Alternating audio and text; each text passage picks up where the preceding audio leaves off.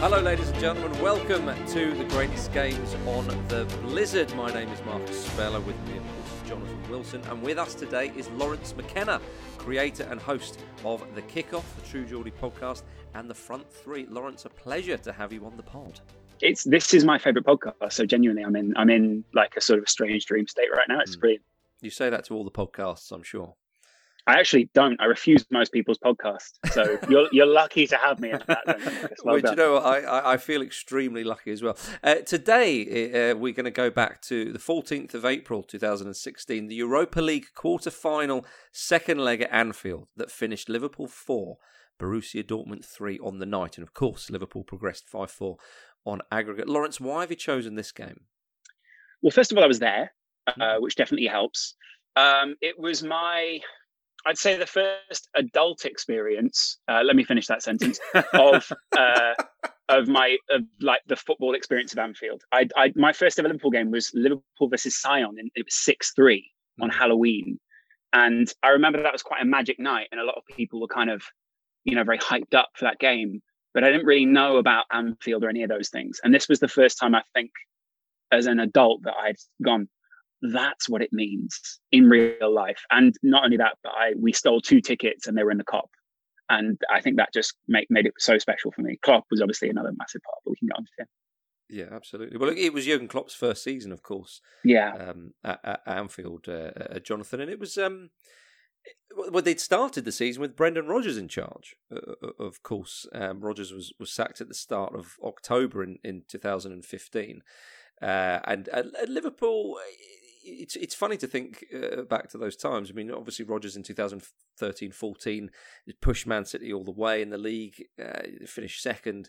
Then the following season, they'd reached 2 domestic semi-finals. They got to the round of 13 in the Europa League, having been knocked out of the Champions League in the group stages, and finished 6th in the league. So we finally got ourselves 2015-16 season. And Liverpool weren't brilliant at the start of that season, and of course Rodgers paid the price being sacked, and then Klopp was appointed just days after that, which suggested he'd been lined up. But a bit of a transitional period, Jonathan, going from Rodgers to Klopp. Rodgers, of course, had got them so close to that league title, but that memory had sort of faded by this season. Yeah, it had faded. I think in another world, another life, he wouldn't have been sacked then. I mean, the results weren't that bad. There's a lot of draws. But it wasn't like they were suffering defeat after defeat.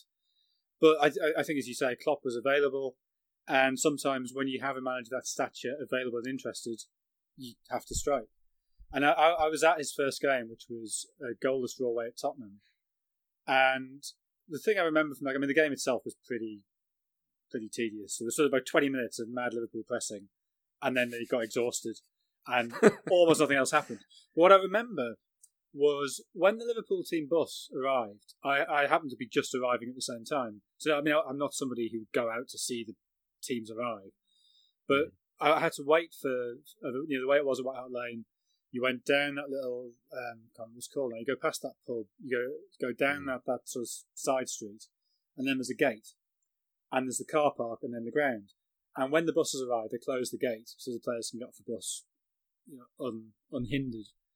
And so I was watching them through the gate, and Klopp gets off, and suddenly there's this enormous roar. And you see all these fans sort of clinging to the fence to get a glimpse of him. And there was a sort of sense of a superstar arriving. This wasn't... Normally, teams arrive, get off the bus, and there's some polite applause, and that's it. But this was like an absolute rock star arriving. And that was when you sort of thought, yeah, okay, this season, which was sort of drifting, suddenly there's a purpose to it again. Yeah, what did you feel, Lawrence, as a Liverpool fan? So obviously there were some good times under Rodgers. He'd made Liverpool fans believe again with that second place finish. But then, as we say, he gets sacked, and then Klopp arrives. What were your thoughts around at this time? I think a lot of people, similarly to what Jonathan was saying there, felt that it was the right time to strike and that the chance had been had. And I think an element of the team didn't really believe in what Rodgers was preaching anymore. And if the team didn't believe, the fans certainly didn't, I think, by that point. So the draws were kind of making Liverpool feel like the momentum had gone out of this time, if you like. And I think the idea that suddenly we became box office again because of Klopp, and that we had a manager that made us Liverpool again, felt right. And I think the last time it felt that way was the Rafa Toller that they were kind of holding through the streets, when they had him in the frame, and that's the way Liverpool wanted to be. But no one ever loved Rodgers like that. And I'm not saying that in a mean way, but it instantly felt like there was a connection with Jurgen Klopp. He came from a club which, sang "You'll Never Walk Alone." He had all the right rhetoric, and like we know about Klopp, he's quite a performative man, but not in the sense of a Jose Mourinho. So it's a very different kind of performance with Klopp. And I think Liverpool fans bought into that performance, and we've kind of begun to perform in the same way as well. And at the same time, we knew our team. Well, actually, we didn't know our team was bad. But when I watch this back, I go, God, our team was bad. But at the time, and that's what's strange, it completely shifted what we thought a good team was, because we went from thinking, you know what, Saka and Lovren, that's a league-winning centre-back partnership, to going, you know what, I'm not sure this is a league-winning centre-back partnership. And suddenly everyone's expectations shifted in a way that I hadn't ever really witnessed before as a Liverpool fan. I'm 31 now, so, that's that. I think that tells you everything. I think that point about Klopp having... It's almost like he's moved from the German Liverpool to the English Liverpool. Yeah. It seems bizarre now. And I remember at the time, I guess because his final season at Dortmund had been so disappointing, there were a lot of questions as to whether he would be able to transfer that. Well, one can forget about that last season at Dortmund finishing seventh. Yeah. And it's a totally different point, but I think there is something interesting about these high-tempo, hard-press managers that when it goes, I think it has a tendency to go really, really badly. And that will be fascinating when it happens to Liverpool. I think it's happening right now, Jonathan. Leeds United fans. That as well. But it's also the fact that it's not necessarily the system that's going; it's hamstrings that are going now. That's the problem, I think. Well, yeah, and players break down under. This season there are specific physical pressures, but I think that was what happened at Dortmund. Was the physical, emotional, mental strain of playing football of that intensity under a manager of that intensity? It does catch up with you. But he had shown at Dortmund he could take a club that didn't have the biggest budget in the league, that was a huge post-industrial city, and was famous for the atmosphere the ground generated. And one of the things watching this game back, and perhaps it's because we're recording this in a time when fans aren't allowed in stadiums, maybe it's particularly sort of noticeable. But the way Klopp, I don't want to say he conducts the fans, I give slightly the wrong idea, but he certainly is able to manipulate and use that atmosphere to his advantage. Whereas I think other managers could easily get carried away by that or be intimidated by that. Klopp is an absolute master of using that in the best possible way for his team. I remember at the time being in the Kop, and it was the first time I've been in the Kop for a Klopp game.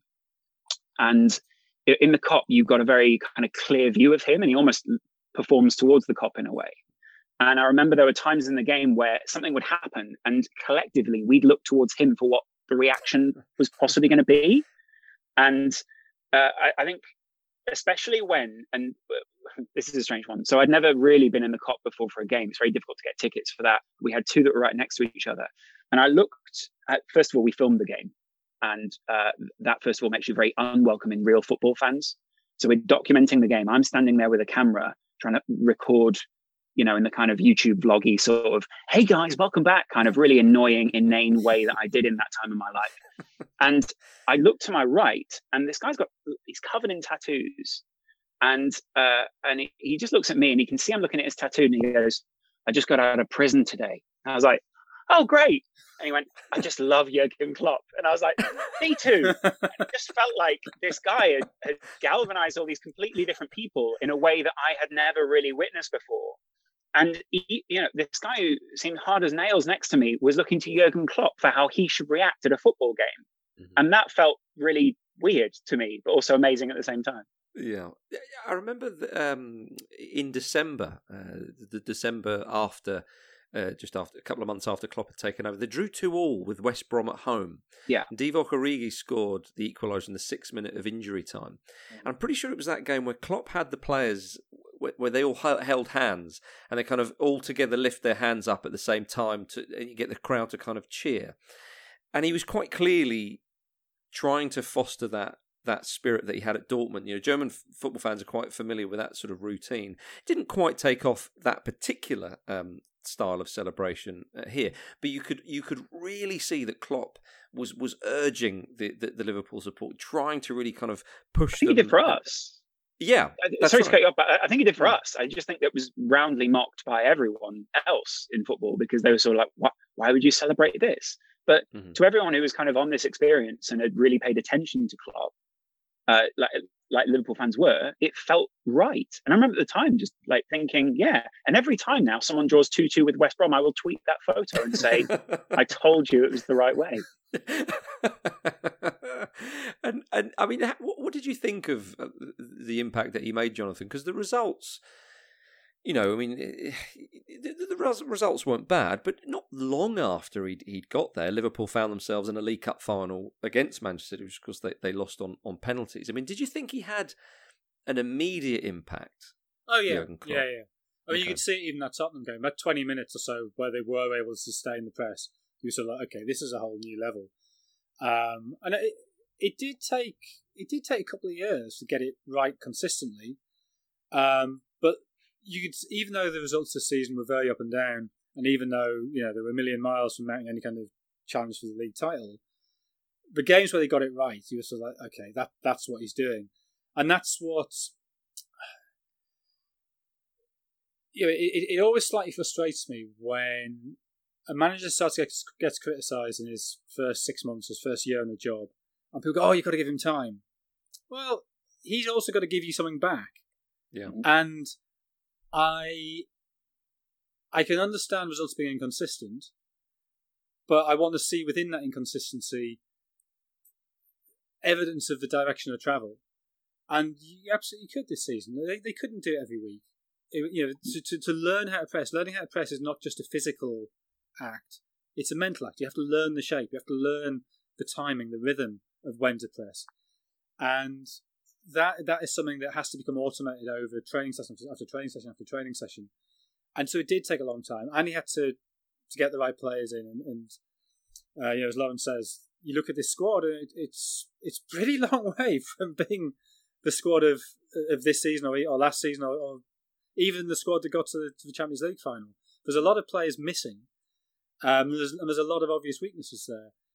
So yeah, you could see an immediate impact. And my sort of thought that season was, Liverpool within a year or two are going to be proper side. One of the players, of course, that was not in the Liverpool squad in this season, 2015-16, was Steven Gerrard. It was Liverpool's first season without Gerrard since 97-98, which is quite massive in itself. A huge sort of gap in that squad that Gerrard left, and maybe not in terms of on the pitch as his last sort of season or two would say. But Lawrence, that was a big thing, and perhaps it was something that Brendan Rodgers had done in that previous season when Gerrard had left in the summer to go to Los Angeles Galaxy. That it was a job that Klopp didn't have to do, if you see what I mean. Gerrard had gone, and then when Rodgers had gone, there was a little bit more of a clean slate there, if you see what I mean. Definitely so. It felt, I think we'd felt cleansed of that experience by that point, because obviously it ended on a bit of a low note as well as Liverpool fans, and maybe for Gerrard as well. We hope we can change that one day. But it was interesting because Klopp gets a lot of credit for the signing or reshaping this squad. And actually, looking back now, I think people are a lot more aware of figures like Michael Edwards within the team. Even Klopp has kind of openly admitted that he wouldn't have signed certain players that Michael Edwards had signed.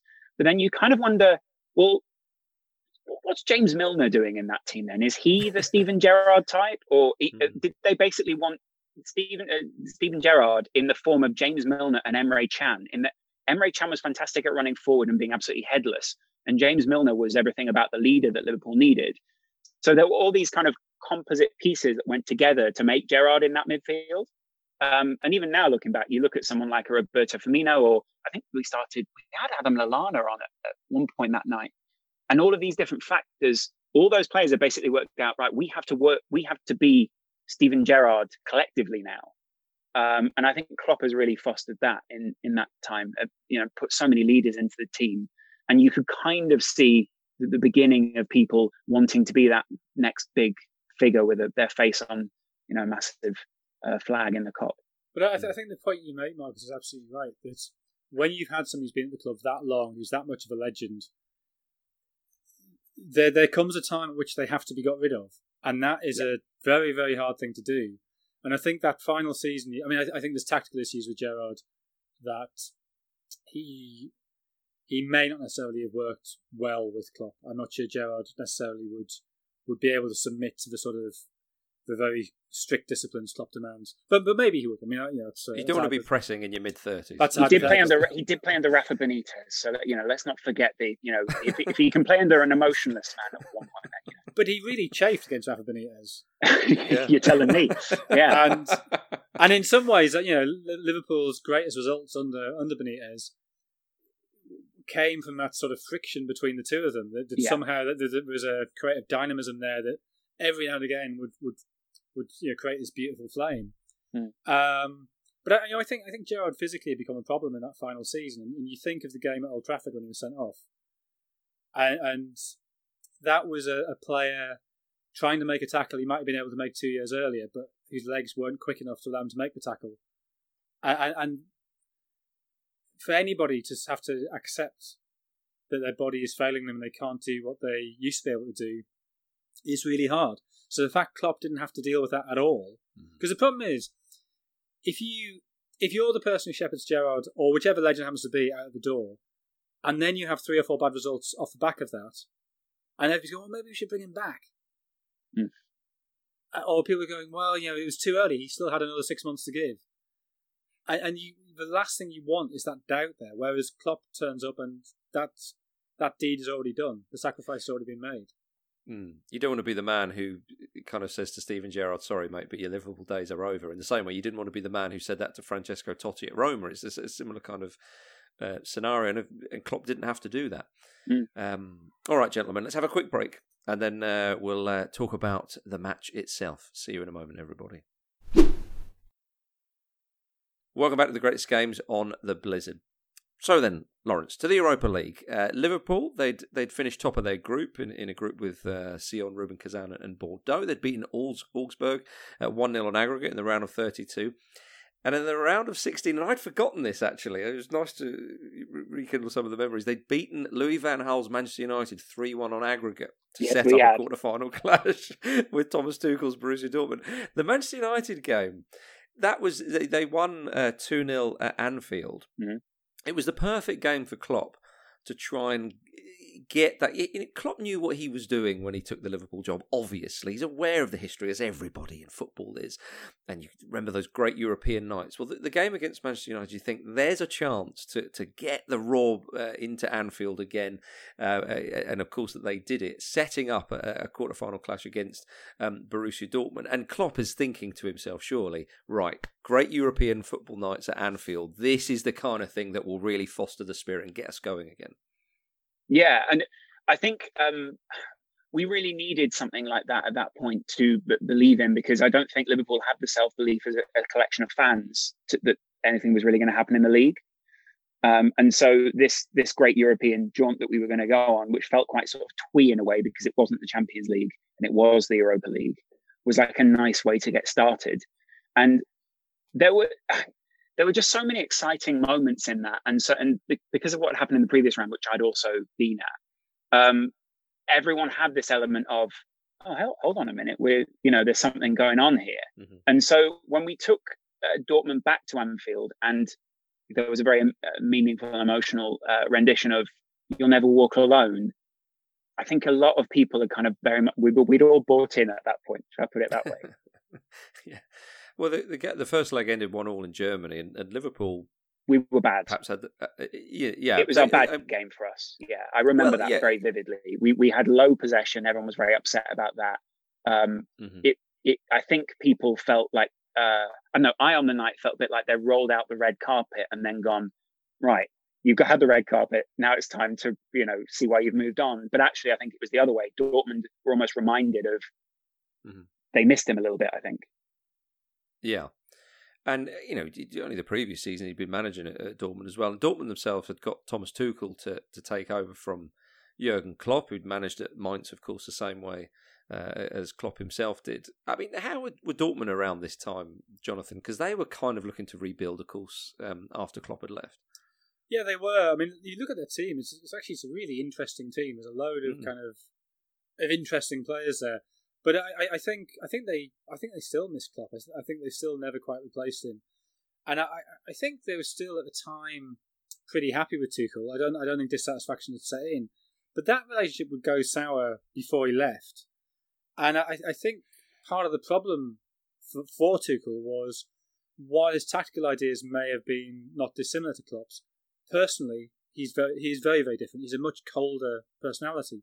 Now that's not to say that he can't be a great manager, but it does mean that he never was able to develop that same relationship.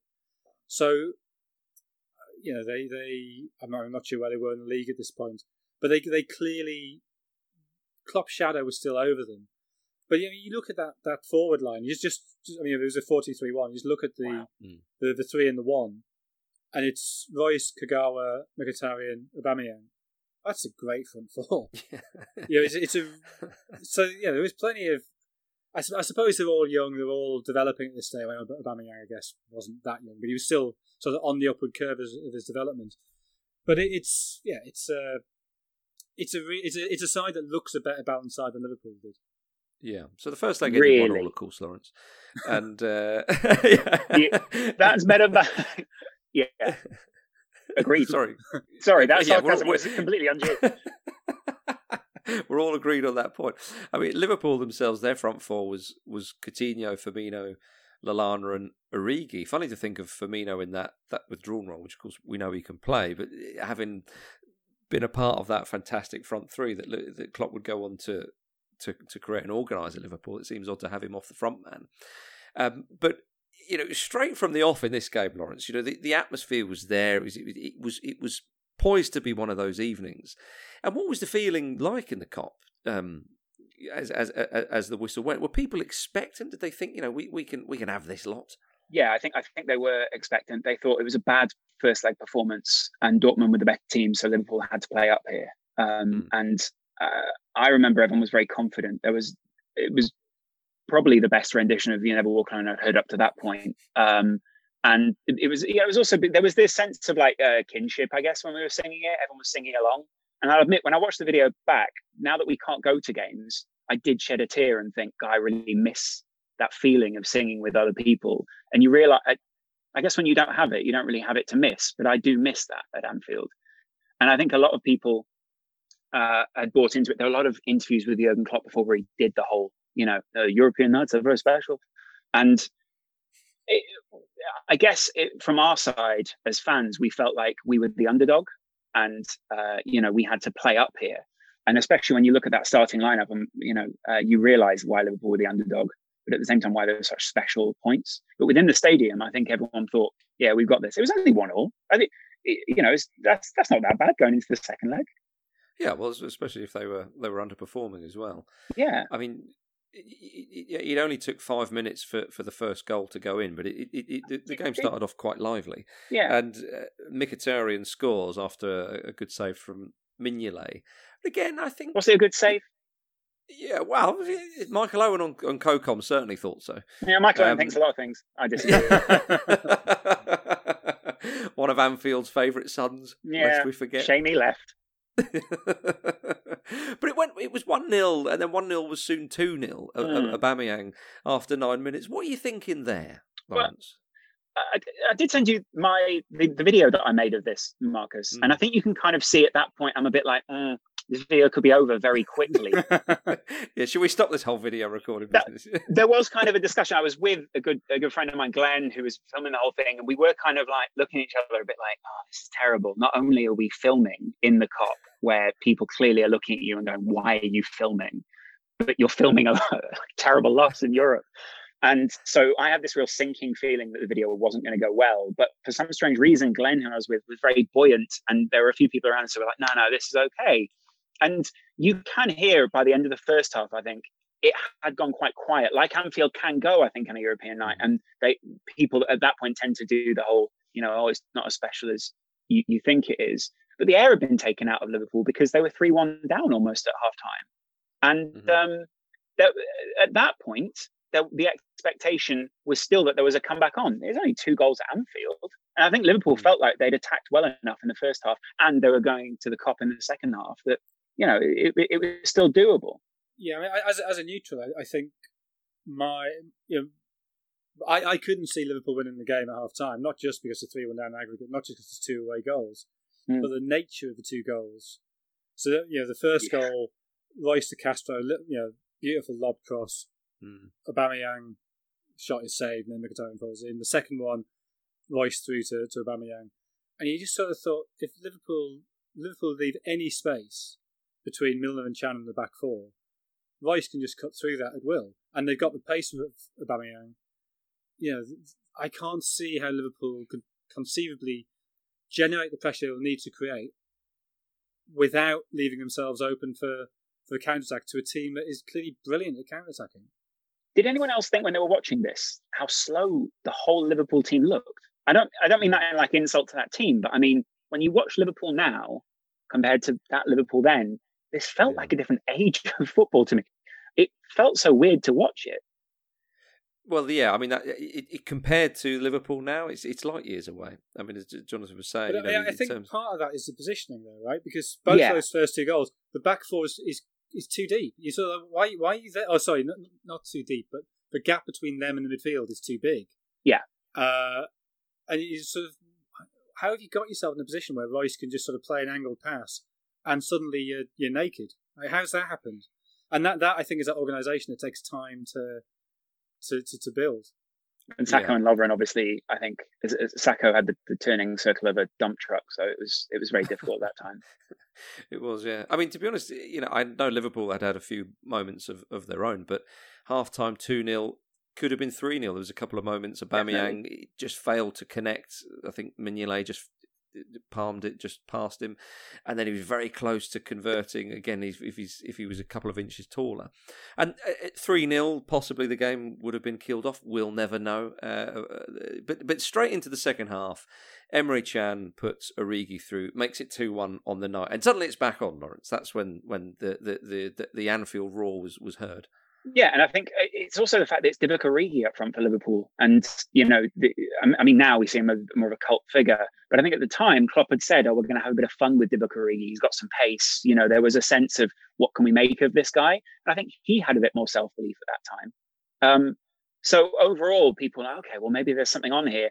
And Coutinho was always good for a goal. And I do remember one of the reasons I did think we would score in the second half was he kept getting into that Coutinho position just in front of the D and almost getting something off.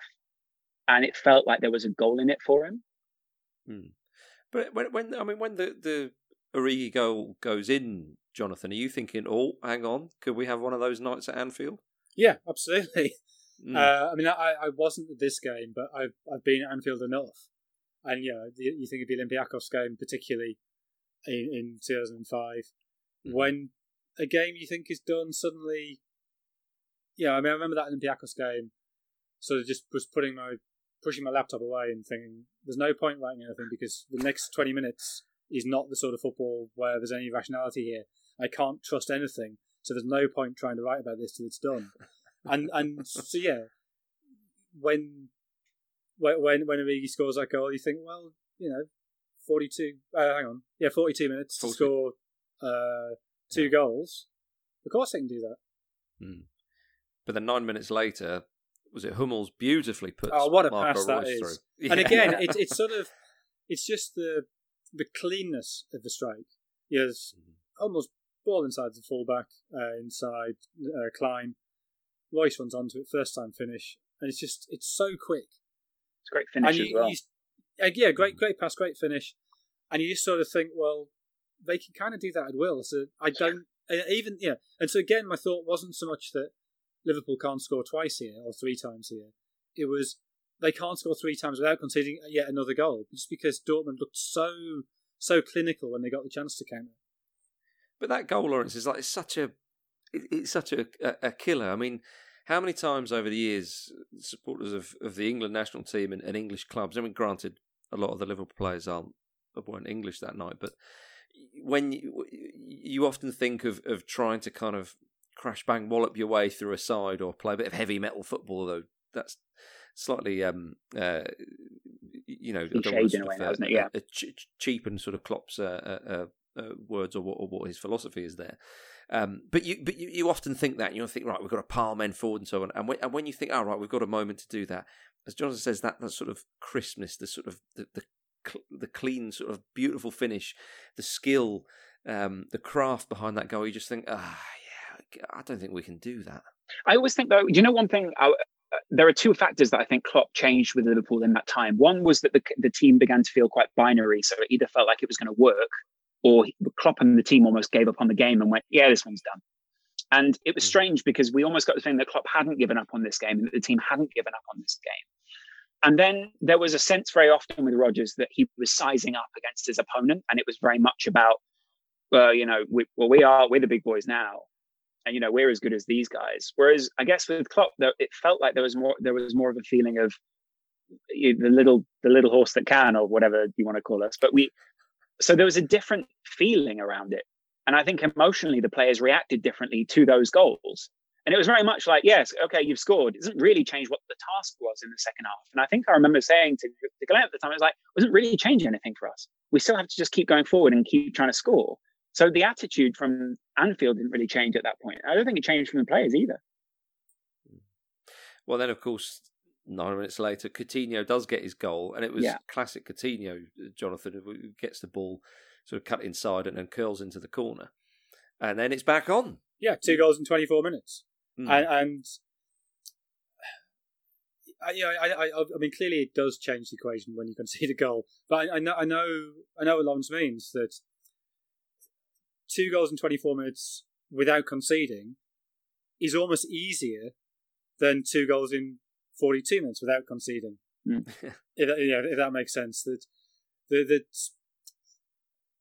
Suddenly you can conceive of, actually, Dortmund is starting to wobble here. It only takes one more goal and you're going to be really wobbling, and then they won't commit to the counter-attacks quite so determinedly, and then suddenly this is in Liverpool's hands. So yeah, once that second goal goes in, yeah, definitely you sort of think, well, it's a quarter of a game, score 2 goals, that's definitely on. Yeah, and then 12 minutes later, the corner comes in and Saka reacts quickly and heads in. And it's funny because as the corner comes in, again, Michael Owen on the CoCom says, it shows you don't have to beat the first man with a corner, because it should never have really got past. It was kind of like head height without jumping, and it sort of evades a few people, and Saka can't believe his luck, really. Well, it was played to Sturridge at the near post. I think it was played for Sturridge to volley. Yeah. And Sturridge misses it, and it bounces up for Saka. And of course, this is quite poignant for Saka, that he only would ever start one more game for Liverpool, which was the derby, and he scored in that as well. But this was by far his biggest goal for Liverpool. And the reason for that, and it's really, I mean, whatever his limitations as a footballer, what happened to him is deeply unfair.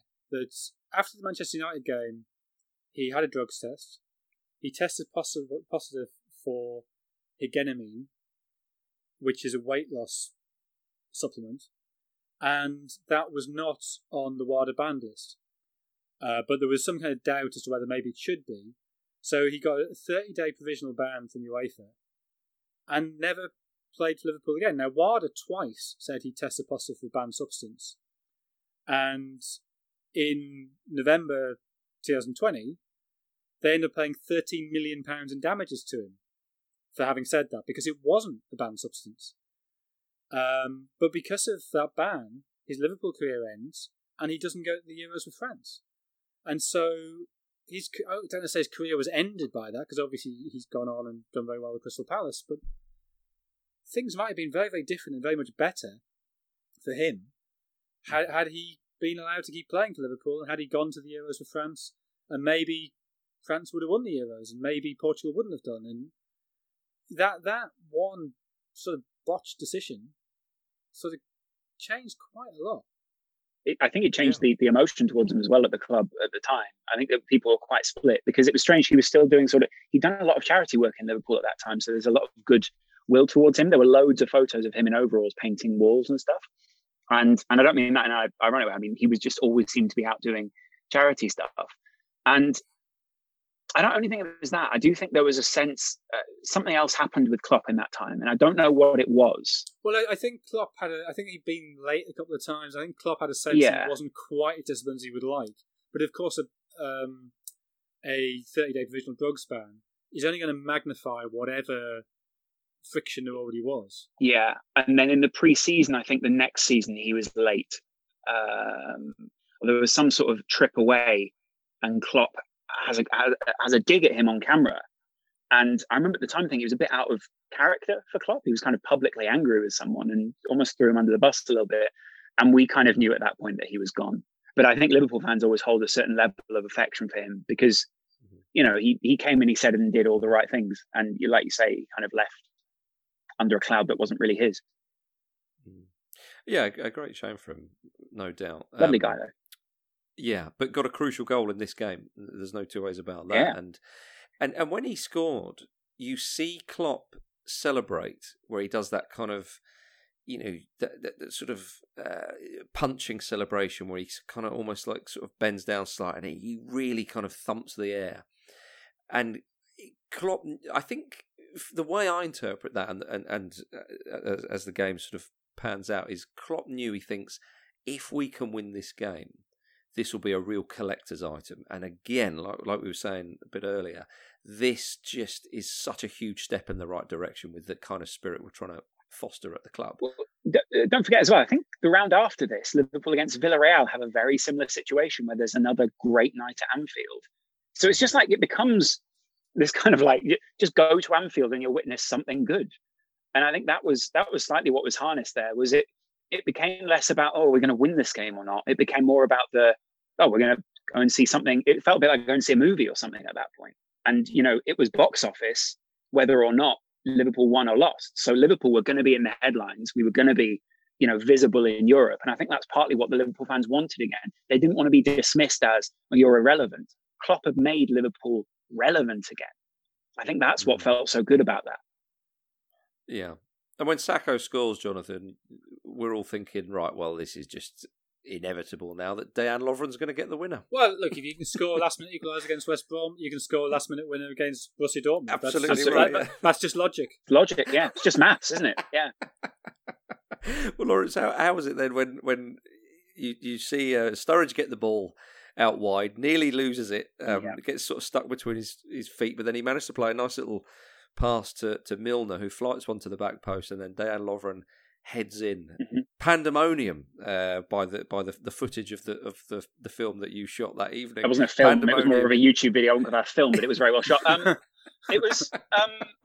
You know what? It's a strange one because Sturridge, I think, by that point had not split Liverpool fans, but there was a bit of there was a feeling of Steve McManaman about him. Do you know what I mean when I say that? Where there's always one too many touches, and Liverpool fans really dislike one too many touches, which feel more for your own adulation than for anyone else. Mm-hmm. So when that touch happens, I think you can actually see my reaction. It's a bit like, oh no, you've done that, and we're trying to. And then he recovers it and plays actually quite a nice ball off to Milner, who just floats up. I don't know, the ball looked like a floater that you play with in the park. It went so high and it just sort of drops down onto Lovren's head. And his neck muscles just do the rest of the work, as you will have when you head the ball. And then he just sails away and sort of slides on his knees in front of the cop. And everyone, I think I was hugging the guy who just gotten out of prison. And, at that point, it's just, as they say, it's just limbs everywhere, really. So it was incredible. But there was a real sense of that we had witnessed something special on that night. I remember we just walked back with the fans from Anfield to Liverpool city centre, and it was just amazing. Yeah. I think, Jonathan, when those nights happen, especially as it was against his old club as well, that whatever Liverpool did that season, and of course, they would go on to lose the final quite convincingly, as it would turn out, especially that second half performance from Sevilla. Well, it's in the history books. Yeah. he'd got them to 2 finals that season. Lost on penalties in the League Cup finals. He lost to Sevilla in the final of the Europa. Choker. But it was all with yeah, exactly. Yeah. And amazing that he was kept on. But true. With that night against Borussia Dortmund, it felt like, there's something. There's a kind of something we can hang our hats on there. There's progress. Yeah, and it obviously was a great emotional night, but I also think to me the significance was Klopp had arrived and he talked about, and of course, any Liverpool manager who's got half a brain for PR, i.e., all of the managers apart from Roy Hodgson, will talk about the Shankly and the Paisley sides and how, and Klopp was very good talking about how the football he grew up watching was Paisley Liverpool, and he talked about the physicality of those sides and the way they outlasted and overpowered opponents. And given how fit that Dortmund side were and how fit he'd left them, to then to be able to overpower them in the final 15-20 minutes, that struck me as being hugely significant. And then they absolutely physically battered Villarreal in the semi-final. And so I'd sort of got myself into a position of thinking, this is actually the coming wave of English football. And I still think this is right, that Premier League teams have got themselves to a physical pitch like we had in the late 70s, early 80s, when Premier League teams can, or English teams can overpower foreign counterparts. And I thought that was happening in the final against Sevilla, when they 1-0 up at half-time. And I was sort of expecting Liverpool to go on to win that 2 or 3-0. And then Sevilla absolutely played off the park, and it became apparent there's still a little way to go. Little did we know Sevilla had a cheat code for the final of the Europa League. We should have known. It was the 6th time they'd done it. Exactly. Yeah, exactly. But we felt like the underdogs at that point. I think Liverpool sort of thought, we'll be the guys to end it. And then we came crashing back to earth. I watched that in the Echo Arena with a load of other Liverpool fans. And I know, strangely, there was a sense of inevitability about it when we watched it in the final. We were like, yeah, of course we lost in the final here. Like this, it's a process. And we'd had our great nights before, but it's strange because it did, like you say, it did leave a different feeling. And I guess there was a sense of belief again that Liverpool fans could influence the outcome, or that Anfield can influence the outcome, because that was definitely the case against Villarreal and against Dortmund. Yeah. And of course, there would be no more great European nights at Anfield since then. No, it's been lovely to come on. Thanks a lot, Marcus. But it has been enjoyable, Lawrence, having you on, talking about sort of Klopp's earlier times as Liverpool manager, because again, you can see that you can see the development sort of straight away, and what he's gone on to achieve has been absolutely phenomenal. But Lawrence McKenna, thank you very much for coming on Greatest Games. Thanks for having me. For more stories like that, do check out theblizzard.co.uk. Thank you very much, Jonathan, as always. And we will be back next week with another great game from the history of football. See you then.